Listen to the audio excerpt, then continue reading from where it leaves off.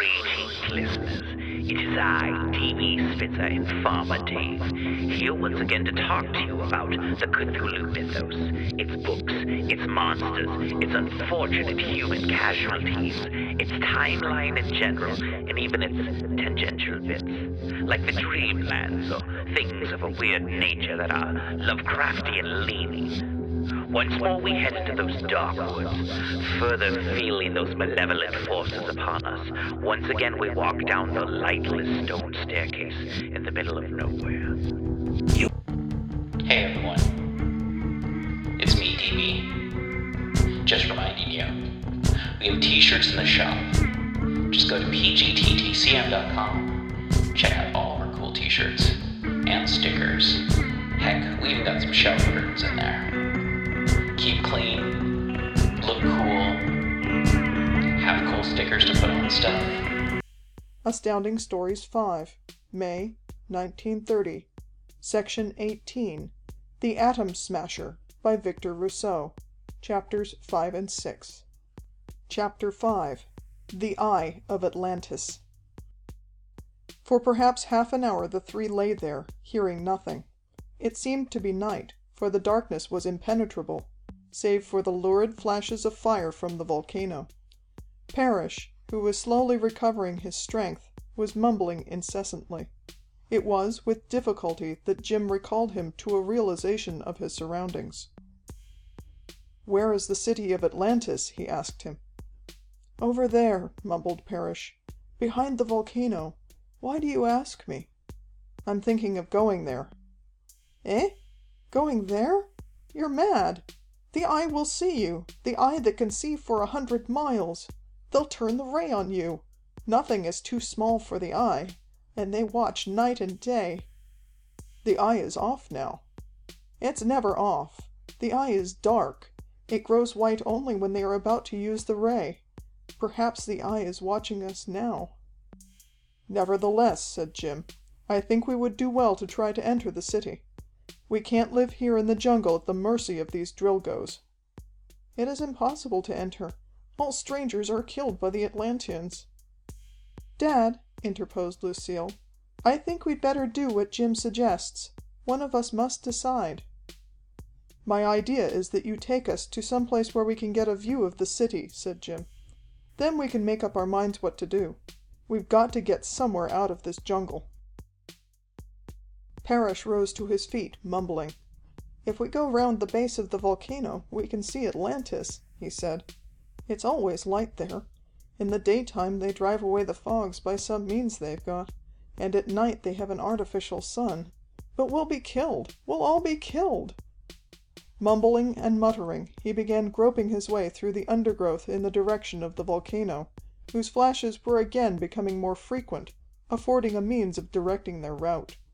Obscure rumblings were again beginning to shake the earth.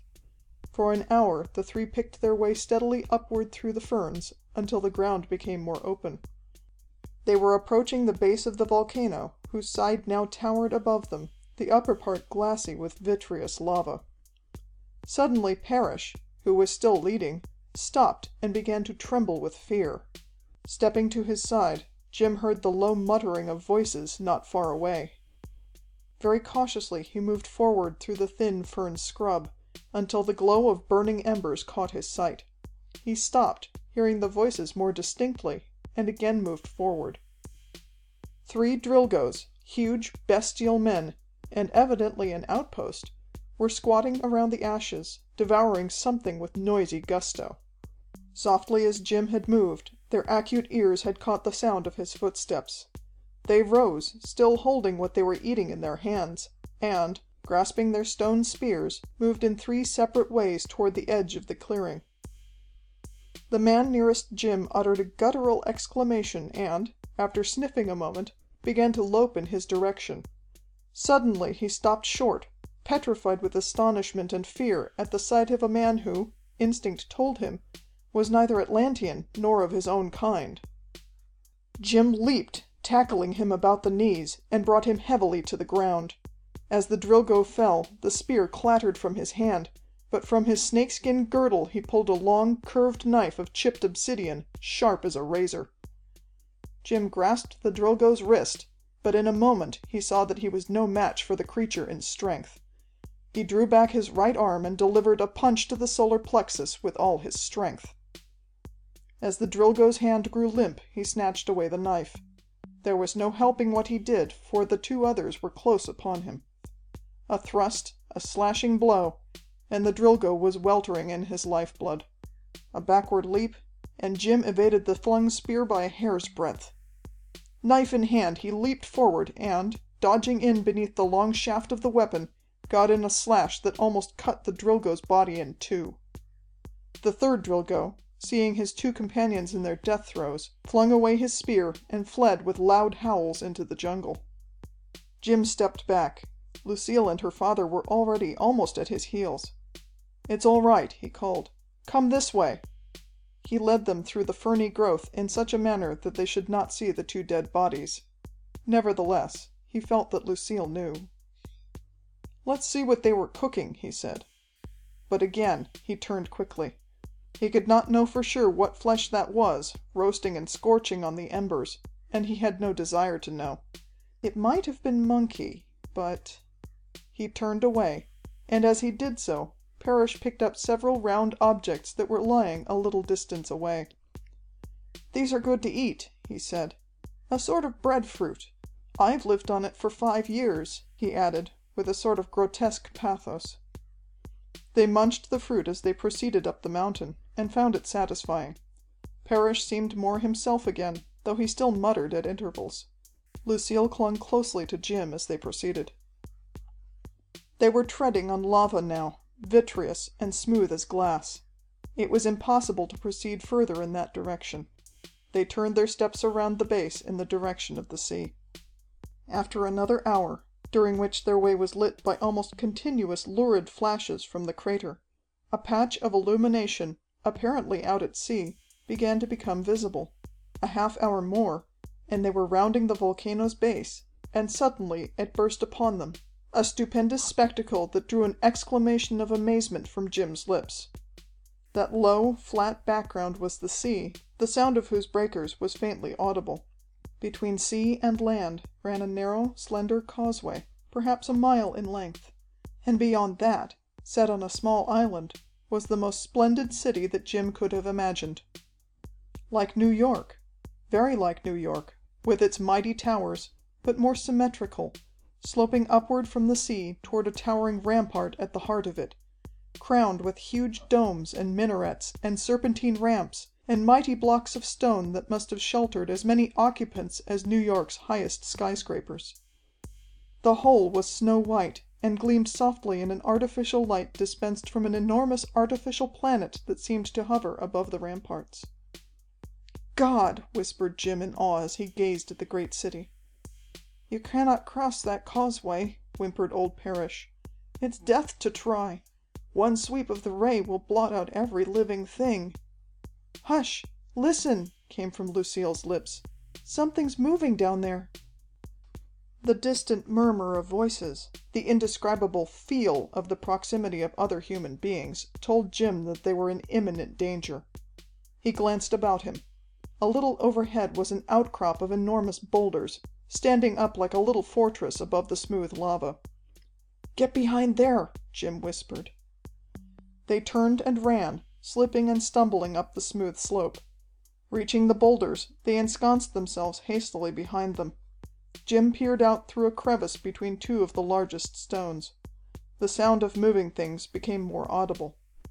Then, as a flash of flame shot from the crater overhead, Jim saw a black human horde creeping like an array of ants around the base of the mountain not far beneath.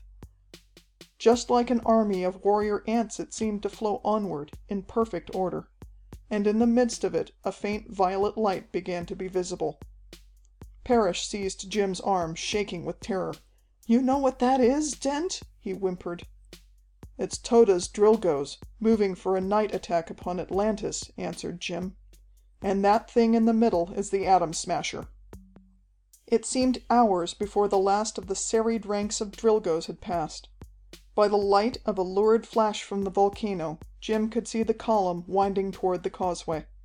Then all was shrouded in impenetrable darkness, save for the snow-soft city upon the island. "What are we going to do?" chattered old Parrish. "I wish I was back in Tode's cave. He gave me food and let me help with his work sometimes. I'll die here. We'll never get away. We'll never get anywhere." "We're safer here than anywhere else," answered Jim. "We'll have to stay till morning, or God, look at that!" Out of the ramparts of the city the round, blue-white disk of the Eye had suddenly disclosed itself. And simultaneously a violet flare shot up above the moving hosts of the Drilgoes in the middle of the causeway. Out of the center of the Eye that blinding searchlight streamed, and the pillar of violet fire rose up to counter it, clove it in two, as a man cuts off the tentacle of a cuttlefish, and left it groping helplessly above the heads of the Drilgoes. To and fro wavered the blue-white beam, and like a protective wall, the violet column spread and extended, till the air was interlaced with the play of the two colors. Streaks of white shot through streaks of purple, and black neutral clouds twirled, swirling in ghostlike forms. It was a scene inconceivably beautiful, and it was impossible to realize what must be happening out there. Men must be dying, withering like stubble in the blue-white flames, whenever they caught them. And yet, under that play of colors, Jim could see the vast host crawling forward to the assault. He held his breath. It was sublime and terrible, and on the result of that conflict depended what? What difference, when all this was forgotten history, antedating the written records of the human race? Then, of a sudden, the blue-white rays were seen to win. They were beating down the violet light. Like living fingers they pierced that protective wall, flinging it back until only the tall central pillar remained. And then, for the first time, the sound of combat became audible. A groan of despair, of defeat, of hopelessness. The black stream was recoiling, turning upon itself. In the vivid glare of the white light it could be seen dissolving, breaking into 1,000 pieces, streaming back toward the land. And, as it broke, the blue-white light pursued, eating its way and blasting all it met. Atlantis had triumphed. Another sound was audible. From the city it came, a whirring as of innumerable grasshoppers, increasing till it sounded once more like the tapping of innumerable woodpeckers. Suddenly the night broke into whirling balls of fire. Lucille cried out. Jim leaped to his feet to see more clearly. "It's men with wings!" he cried. "Scores of them! They're hurling something at the Drilgoes!" The clacking of the wing mechanism filled the air. Now the fugitives from the Drilgo host were streaming along the base of the mountain underneath, seeking the safety of the jungles, and over them, riding them, harrying them, flew the Atlantean birdmen, hurling their fiery balls. And where the balls fell, conflagrations of cold fire seemed to start and run like mercury, and shrivel up everything they touched.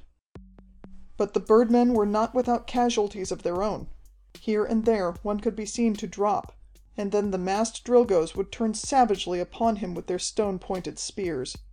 The fight was coming very close now. The savage cries of the Drilgoes filled the night. A ball of fire broke hardly 50 yards away from where the three were crouching.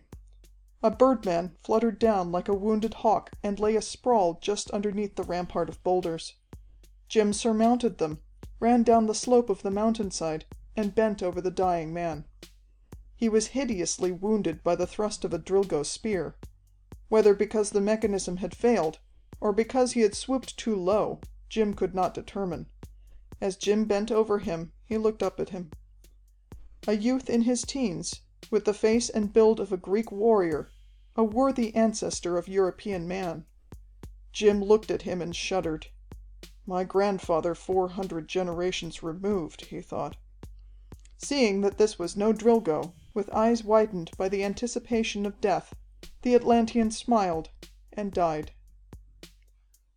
Jim detached the straps that held the wings to his shoulders and examined them. They were multi-hinged, built of innumerable layers of laminated wood, which seemed to have been subjected to some special treatment. In the base of each, just where it fitted to the curve of the shoulder blade, a tiny light was burning. Jim looped the straps about his arms and walked back to the rampart. Old Parrish saw him and screamed. Lucille cried out. "I'm going to try to get the Atom Smasher," said Jim, pointing to the thin spire of violet flame that was still visible in the center of the causeway. "It's our only chance. You must stay here. If I live, I'll return. If I don't return—" But he knew that he must return. Nothing could kill him, because Lucille would be waiting for him behind that rampart of stones upon the bare, vitreous mountainside. "I'm going to get the Atom Smasher," Jim repeated. "In these wings I'll be taken for Atlantean. I'll bring it back." He spoke with faltering conviction. And yet there was nothing else to do. Everything depended upon his being able to bring back the Atom Smasher and take Lucille and her father away. "I think you're right, Jim," answered Lucille. "We'll wait here till you come back." Her voice died away in a sob. Jim bent and kissed her. Then he began examining the mechanism of the wings. It did not appear difficult. A leather strap fastened around the body. Through this strap ran cords operated by levers upon the breast, and there was a knob in a groove that looked as if it controlled the starting of the mechanism. "I'll be back," said Jim. And suddenly the Eye appeared again, and with it there sounded once more the whir of wings. "Down!" shouted Jim. He was too late. A score of birdmen shot out of the dark and hovered over them. Next moment they had descended to the ground. Lucille and Parrish were seized, and Jim, struggling furiously, quickly found himself equally helpless in their grasp. The accents of the Atlanteans, as they spoke to one another, were soft and liquid. Their faces were refined and gentle, but their strength was that of athletes. Jim saw Lucille and Parrish lifted into the air. Next moment he himself was raised in the arms of one of the birdmen, who shot upward like an arrow and headed a course back toward the city, carrying Jim as if he had been as light as a child. End of Chapter 5. Chapter 6. Human Sacrifice. In a great open space, flanked by temples and colonnades, the flight had come to rest. There, under the soft artificial light that made the whole city as bright as day, Jim, Lucille, and her father were set down before a sort of rostrum, on which were gathered the dignitaries of the city. Jim's hopes were rising fast, for between the Atlanteans and the savage Drilgoes there was as much difference as between a modern American and a black fellow from the Australian bush. These men were civilized to a degree that even modern America has not attained. Nowhere was there a speck of dirt to be seen. Vehicles moved soundlessly along the wide streets on either side of this central meeting place, and the whole city was roofed with glass, through which could be seen the brilliant moon and stars, invisible from the mist-filled valley without. Soft garments of white wool clothed men and women alike, fashioned something like togas, but cut short at the knee, leaving the lower part of the leg bare and disclosing the sandaled feet. The hair was long and flowed about the shoulders. But what struck Jim most forcibly was the look of utter gentleness and benignity upon these faces. "I guess we've fallen into pretty good hands after all," he whispered to Parrish. But one of the dignitaries upon the platform, an elderly man with a face reminiscent of William Jennings Bryan in his inspired moments, was leaning forward out of his curved chair and addressing the old man, and, to Jim's astonishment, Parrish was answering. But these were not the liquid accents of the Atlanteans. The words resembled the barking of a dog, and across Jim's brain there suddenly flashed the explanation. The dignitary was speaking in the tongue of the Drilgoes, which Parrish, of course, would have learned in his 5 years of captivity. Suddenly Parrish turned to Jim. "He wants to know where we come from," he said. "I've told him from a far country. He thinks we're ambassadors from some of the parts of Europe that the Atlanteans who sailed away some years ago landed at. It's no use trying to explain. They don't seem to have succeeded in inventing an Atom Smasher for themselves." Jim nodded, and the colloquy went on, while the Atlanteans listened with languid interest, their kind and smiling faces seeming to exude benignity.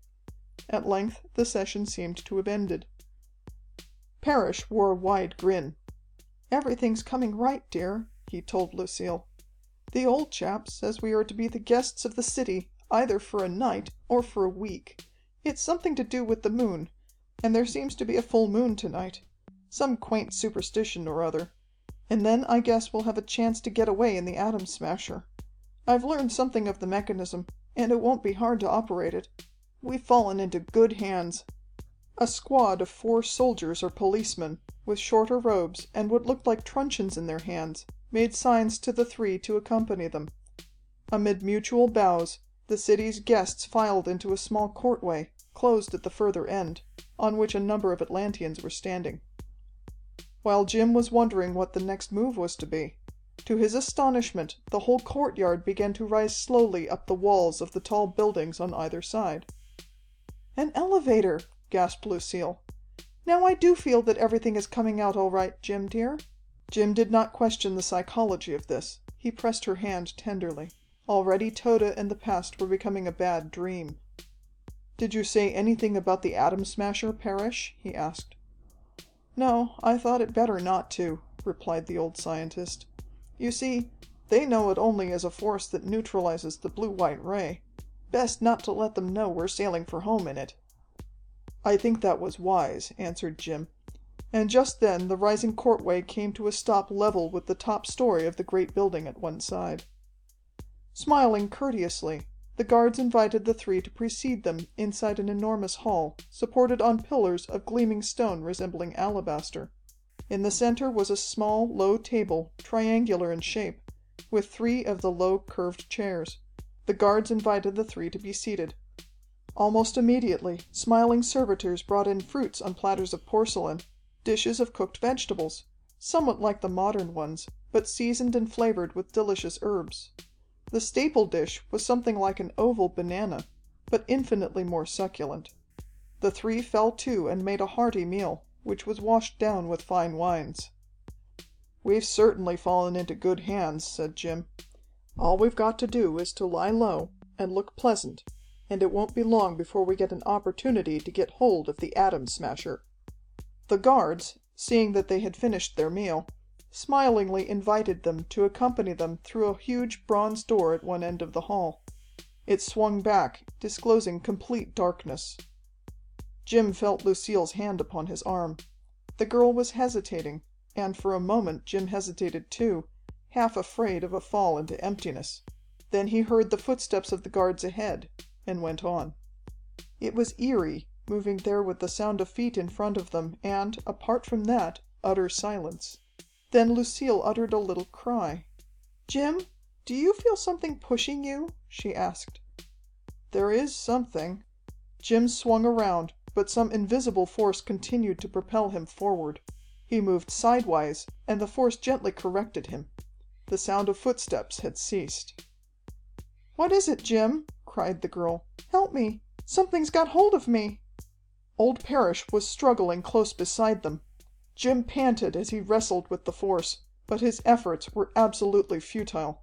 Slowly, as if slid on wires, he was propelled forward, until a cushion of air seemed to block his further progress. Dark as it was, and silent, Jim had the consciousness of other human beings about him, of a vast, unseen multitude that was watching him. Suddenly the droning of a chant began to fill the place, as if a priest were intoning hymns. As that chant rose and fell, voices all about took up the echoing refrain. Jim tried to reach Lucille, but he could move his arm only a few inches against that resilient force pressing in on all sides of him. Then, in an instant, a blinding, stabbing light shot through his eyeballs. He heard Lucille scream, old Parrish yelp, and, with eyelids screwed tight against the intolerable glare, fought once more desperately and ineffectively to reach Lucille's side. Slowly Jim managed to unscrew his eyes. He began to realize that he was standing in what appeared to be an enormous amphitheater, but high up, upon a narrow tongue of flooring that ran like a bridge from one end to the other, with Lucille on his right and Parrish on his left. Nothing visible seemed to be restraining them, and yet they were as securely held as if fastened with tight chains. Jim's brain reeled as he looked down. Imagine a bridge about halfway up an amphitheater of 100 stories. The ground beneath packed with human beings no larger than ants, the whole of the vast interior lined with them, tier above tier. faces and forms increasing from pismire size below to the dimensions of the human form upon a level, and again fading almost to pinpoints at the summit of the vast building, where the soft glow of the artificial light filtered through the glass of the roof. He clutched at the air, felt the soft pressure of the force that was restraining him, looked at Lucille, and saw her half unconscious with fear, leaning against it, leaning against that soft, resilient, cushion-like, invisible substance. Looked at Parrish, whom the shock had thrown into a sort of semi-catalepsy. Parrish, mouthing and staring. He looked forward to where the tongue of flooring ended. Here, upon a stage, flanked with huge carven figures, a group was gathered. At first he was unable to discern what was being enacted there, so brilliant was the light that glared overhead. It was the Eye, a round disk perhaps 10 feet in diameter, that all-seeing eye of Atlantis that guarded the great city. But how it worked Jim was totally unable to discover. He saw, however, that it was blinking rapidly, the alternations being so swift that it was only just possible to be conscious of them. Perhaps the eye was opening and closing 10 times a second. Jim strained his eyes to see what was taking place on the stage at the end of the tongue on which he stood. What was it? What were they doing there? And was that the captured Atom Smasher standing between what looked like grinning idols? A group of captured Drilgoes near it? A shrill scream from Lucille echoed through the vast amphitheater. Her eye had seen what Jim's had not yet seen, something that had shocked her into complete unconsciousness. A marble figure, she stood leaning against the invisible force that kept her on her feet, and in those open, staring eyes was a look of ineffable horror. Jim could see clearly now, for the light from the eye was slowly diminishing in brilliancy, or else his own eyes were growing more accustomed to it. Those carven figures, forming a semicircle upon the platform, were figures of gods, squat, huge forms seeming to emerge out of the blocks of rock from which they had been fashioned. Hideous, gruesome carvings they were, resembling some futuristic sculpture of today, for the artist who had fashioned them had given hardly more than a hint of the finished representation. It was rather as if the masses of rock that had been transported there had become vitalized, foreshadowing the dim yet awful beings that were some day to emerge from them. Only the arms were clearly sculpted, and each of the half-dozen figures squatting upon its haunches in that semicircle had 4 of them, arms that protruded so as to form an interlacing network, and the fingers were long claws fashioned of some metal. Over the arms the shapeless heads beat down with a leering look, and from each mouth protruded a curved tongue. A masterpiece of horror, that group, like the great stone figures of the Aztecs, or some of the hideous Indian gods. Seen under the glare of the eye, they formed a background of horrible omen. In a flash it dawned upon Jim that these hideous figures might be gods of bloody sacrifice. "That's why these people seem so gentle," he heard himself saying. "It's the contrast." He pulled himself together. Again he tried to move towards Lucille, and again that invisible force restrained him. Yes, it was the captured Atom Smasher upon the platform, and those forms grouped in front of the dignitaries were captured Drilgoes, a dozen or so of them, and the concealed priest was droning a chant again. Every other sound was hushed, but from each square foot of the great amphitheater a pair of eyes was watching. A myriad of eyes turned upon the platform. What was going to happen next? Suddenly the priest's voice died away, and simultaneously the 3 dignitaries, who seemed to be officiating priests from their solemn gestures, stepped backward, passing beneath the protruding arms of the idols.